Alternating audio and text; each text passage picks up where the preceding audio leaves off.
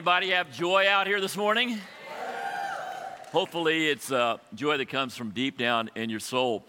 Second Sunday of the year, we're continuing a theme that we began at the beginning of January, Fix Your Eyes on Jesus. And then we're continuing our study in the book of Hebrews. That's where we're focused for the first couple of months of the year. And so all of these lessons are going to build on each other. You'll notice that we're all together as a church during our midweeks in January, and so we continue on. Jeff did chapter 1 last Sunday here, chapter 2 on Wednesday night. We're in chapter 3 today, and so you'll want to build on these things, and we're hoping you will dig in deep into the book of Hebrews and to be able to fix your eyes on Jesus and to be able to solve whatever kind of spiritual issues are in your life by focusing on Christ. In Hebrews chapter 13, there actually is a good bit on leaders, and we've had a meaningful time this morning appointing new elders and just being able to see the families and the personal sharing. And for me, I was thinking about this actually the last couple of days. I was thinking how much, because I knew the order of the service, and I was thinking, John gets to talk about Sherwin, and the other John gets to talk about Harold. And I'd love to talk about them. I mean, I'd love to say a few words about them, and it would just be meaningful because we love to be able to say meaningful things in the way that certain people have touched our lives. And then I thought again, you know, what about if in history, throughout history, if I could introduce some people, you know, think about it. If you could introduce to the church or to the conference Moses, how would that be? Or Abraham? Are people throughout history that have made an impact? Abraham Lincoln, Martin Luther King, Shakespeare, Tom Brady.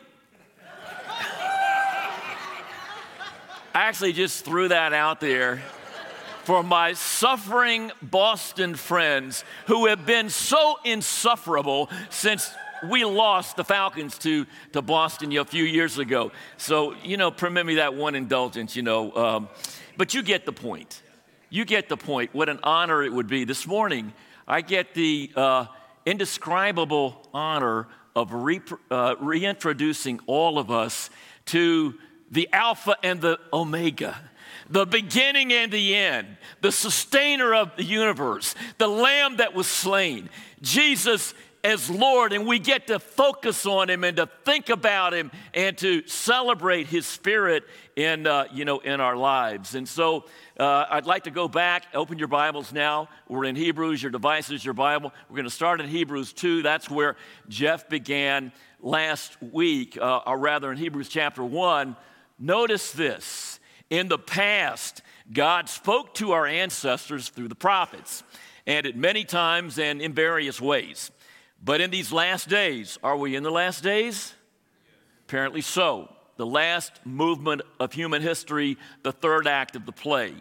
He has now spoken to us through his Son, whom he appointed the heir of everything, and through whom he made the universe. In the beginning was the Word, and the Word was God, and all creation created through it. The Son, he's the radiance of God's glory and the exact representation of his being. And so the book of Hebrews is going to say, with all this in mind, pay attention, give careful thought. And you're going to see as you go through the book of Hebrews, on one hand, it lifts up Jesus in such an amazing way, and it's 13 chapters full of it, but then also there are the corresponding challenges and even warnings. Since this is true, we got to pay attention. And we need to focus and understand why this really is, so important. On Wednesday night, Jeff continued on the series here, just another way to look at fix your eyes on Jesus, as it talks about it in chapter 3, verse 1 that we'll look at in a moment, and then the one we're very familiar with in chapter 12. Fix your eyes, fix your thoughts, think carefully, take a hard look, keep your eyes fixed. It's this idea of focus in our lives, focus in our week, focus in a worship, service. And then in Hebrews 3, verse 1, he goes on and he tells us Therefore, holy brothers and sisters, sharing the heavenly calling, fix your thoughts on Jesus, whom we acknowledge as our apostle and our high priest. There's an issue in our lives that happens. Jeff talked about this, last week. We're writing to the Hebrews, and what the issue is, the problem is they are drifting. The problem is they've been Christians for a while. The problem is, and we talked about it last week and again referred to it on Wednesday, the problem is it's becoming increasingly difficult to be a Christian. There's more and more opposition. There's beginning to be some crystallized opposition from Rome. There's the challenge that a Jewish family has when someone leaves that part of the people of God and becomes a part of a new humanity of Christianity, and now you're saying Jesus is Lord, Jesus is Messiah. It's getting tough, and these Hebrew Christians are starting to drift, starting to lose heart, starting to think about, well, in the terms of the Old Testament, going back to Egypt. And so I just use this illustration. Maybe you're a little familiar with the bloom is off the rose. You know what that phrase means? You get some roses, they look gorgeous, they look beautiful, they're great, it's thrilling, you feel really loved, you feel appreciated if you get that kind of gift, and as some time goes on, what happens?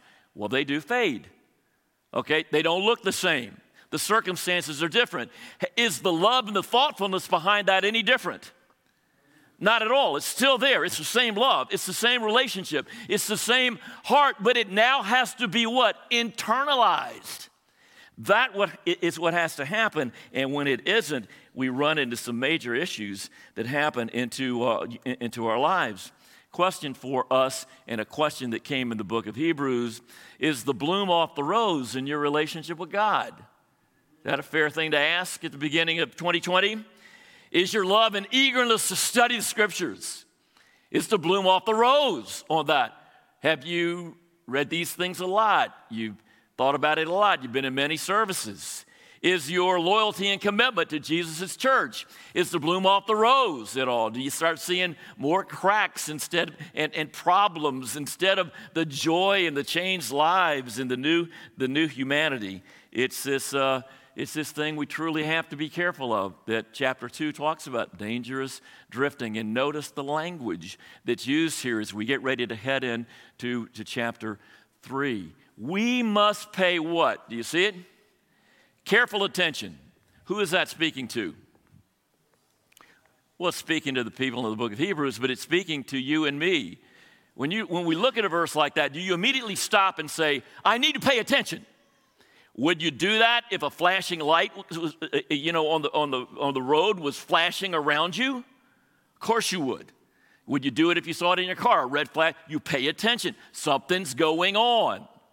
Pay attention, the Bible tells us, as Christians, more careful attention to what we have heard so we don't do what? We don't drift. That is the natural spiritual law of gravity over time, particularly when you lose focus on Jesus and fixing your eyes and thoughts on Him.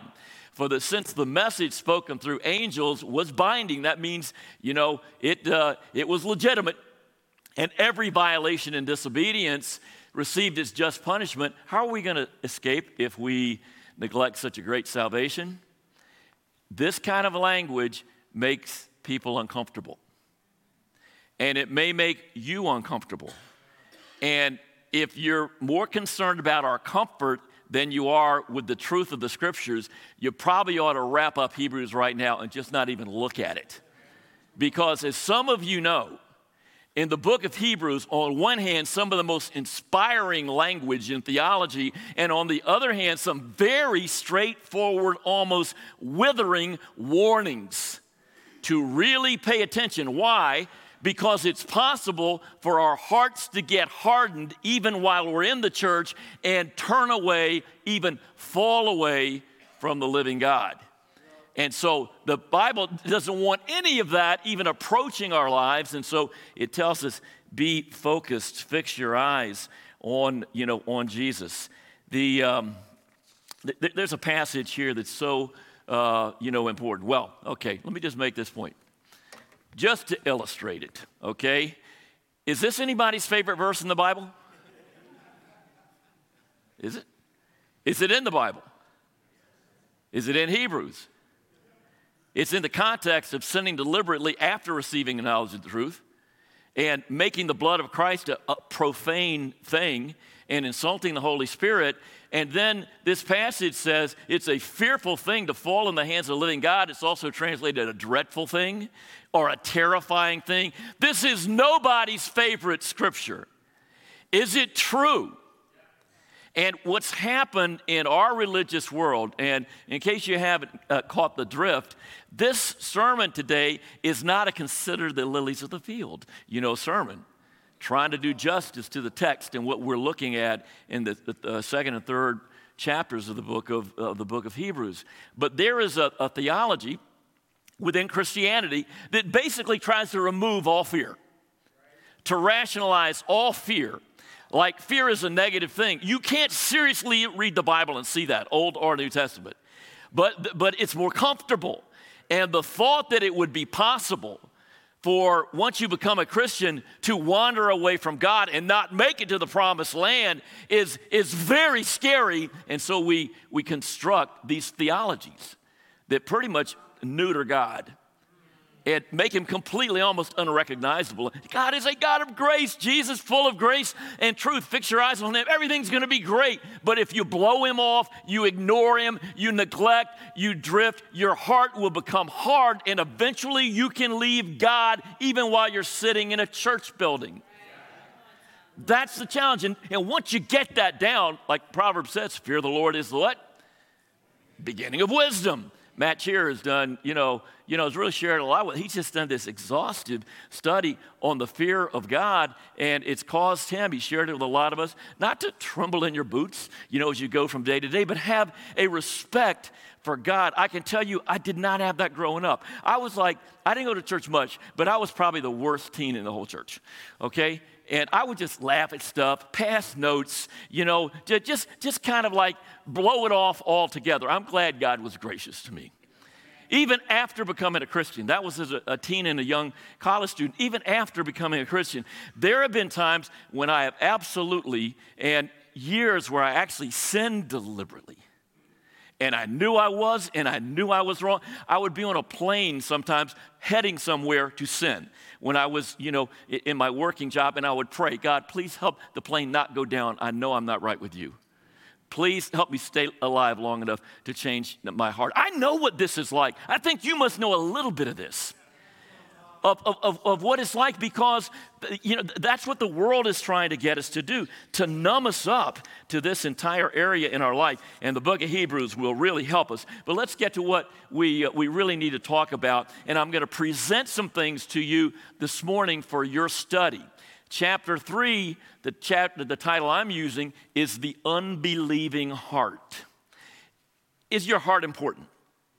Physically, obviously. Spiritually, it's the wellspring of life. Above all things, Proverbs 4:24 says, guard your heart, because that's where life, comes from.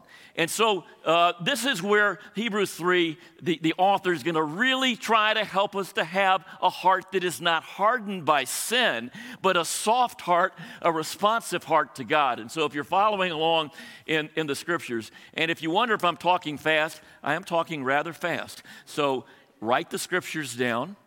Just write down or mentally note the 2 or 3 things that you want to follow up on or to think about that you can take out of this and put into your spiritual life. But here, I would view this as one of the most important verses in the entire Bible. Now, I've only been a Christian for 50 years, okay? I became a Christian when I was 18 at the University of Florida. I've seen a lot. I can't tell you how many thousands of people that I've seen and been fairly close to and observed, whether in a leadership role or just as, a general member, of the church. And I will tell you, this is one of the most important verses in the Bible because it tells us how to not have a hard heart that will more and more drift and edge away from God. See to it. Some of your translations may say take care. It's actually a literal word, means to go visit, to see somebody. But the Bible is saying take care, don't be care what? Less. Don't be careless about this. Take care, brothers and sisters, that none of you has a sinful, unbelieving heart. So that's possible, right? So it's something you got to be aware of, just like any person would be aware of their physical health or the health of their own heart. That none of you develop a bad heart that turns away from the living God, but do what? Encourage one another. How often? Daily, as long as it's called today, not tomorrow, today, so that none of you will be hardened by sin's deceitfulness. Have you ever felt yourself hardening up in a relationship with your husband, wife? You've been married long enough, you know, even one of your own kids, one of your fellow members in the church, and with God it can happen. Where you start, it's just not the way it used to be. Whether the bloom is off the rose is a phrase that works for you or some other phrase, find your own. But it becomes hardened by sin's deceitfulness. We live in a world that is under the power of the dark side. Okay, and we rescue people out of the dark side. It's a new humanity. You transfer from darkness into light, but sin is all around us. We're protected, by God's Spirit and by His grace and by the Christian ark, but it's a serious problem out there because more than anything else, rather than slap your hand, you did a no-no, it messes up your heart. That's what sin does. And so he says, we've come to share in Christ if we hold our original conviction to the end. As you study Hebrews, look at the conditional sentences. In other words, if, then. They're all throughout the book of Hebrews and throughout the Bible. You just got to get this one down or your theology is off the chart somewhere. That God's love is conditional or unconditional? Unconditional. Loves you no matter what. Even when I was on that plane headed to go sin, God loved me and was patient with me. A relationship with God is conditional. A close relationship with God is conditional. And you'll see it all throughout the Bible, and it hinges on our belief. Our belief. And what happens when your heart gets hardened, you go into it's an unbelieving heart, and the impact that it has is not very good. Now, what you're going to do as you study through Hebrews, here's what's going to happen in chapter 3. You're going to see there are two references to Psalm 95. And Psalm 95 kind of talks about things that happened in Exodus 17, Numbers 20, Numbers 24. Want me to say that again? Exodus 17, Numbers 20, Numbers 24. And it's about this concept of rebellion and testing. And it's written to us in the church to say, do not do what these guys did. Don't rebel against God or test God. And you go, well, I don't really rebel against God or test. Well, we do when we participate in these sort of attitudes and behavior. And so he says, if you hear his voice, don't harden your heart like these guys did in the rebellion and the testing. And we're going to see some words here in Exodus 17. You'll remember Israel's grumbling about the menu again, especially they don't have any water, enough water. And they're grumbling and grumbling.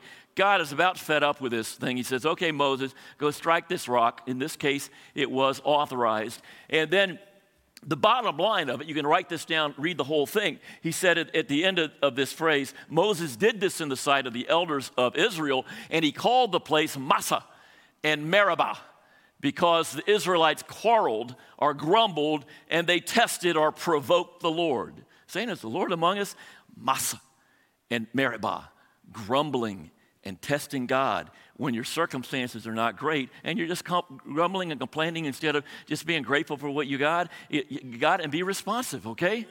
There are going to be hard times in the Christian life, and on the journey to the promised land, but we have to be very careful about that. This is what the passage is getting at. And there's another one that's referenced here, and this is in Numbers 20, and you remember that God wanted the church to have vision and faith, and you're going to be able to inherit all of these great things. Now go and I'll be with you. They sent out the 12 spies. 10 of them were kind of negative. This seems too hard. I don't think we can do this. Joshua and Caleb said, no, we can do this. But the people listened to the grumblers, and God viewed this personally because they weren't responded by faith and they were more responding with unbelief. And he says, none of you will enter that land I swore with uplifted hand. And we know an entire generation, everybody over 20 years old, perished out in the desert. And this is what we're talking about, testing and, rebellion.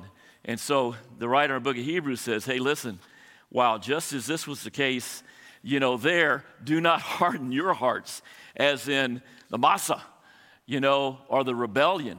And he goes on and he says, he goes down to the bottom of this. I'm going quickly here, but all these verses are right there in Hebrews 3. Did you notice? They're just right there. You got them.